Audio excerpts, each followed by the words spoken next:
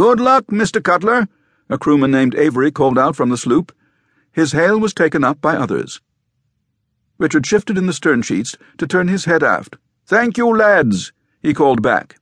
He raised his hat high in salute, then brought his gaze back to the ship lying directly ahead, made even more majestic by his perspective at sea level. She now seemed the mightiest of sea creatures, contemplating with disinterest the tiniest of water bugs. The gig coasted in all of constellation, toward a ladder leading up from the waterline to the wooden platform. As Richard clambered up the ladder, he glanced over at the plain glass windows on the frigate's stern. He saw no ornately carved balconies or large tortoiseshell glass windows, as he had seen on many European men of war and on Bonhomme Richard. This frigate, he mused, was not built to coddle her officers. When he reached the top rung of the ladder, he cupped a hand at his mouth. "Shove off, lads," he shouted down to the gig. "I'll find my way back or signal to be picked up." No one was there to greet Richard, nor did anyone pay him much attention, as he slowly strolled along the quay beside the frigate.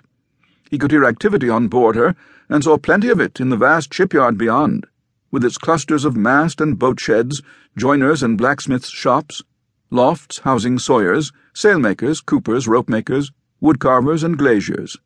Close to him, not far from where he was at the moment, he noted several of the ship's spars submerged in a shallow man-made pond, being properly seasoned before they were hoisted on board ship and stepped into place.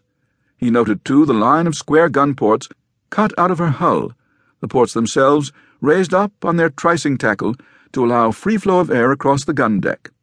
That the square holes were void of black muzzles came as no surprise to him. He knew of only 2 foundries capable of manufacturing naval cannon within the 16 states that now constituted the United States.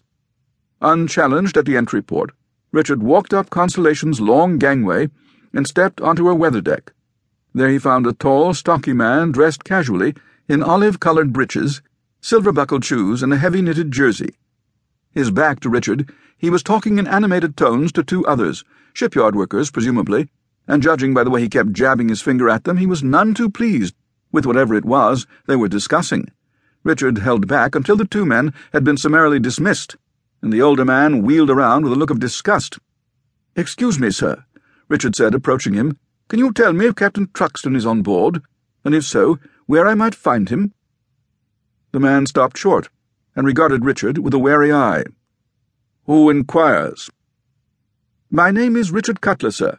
I have come to Baltimore from Boston at Captain Truxton's request."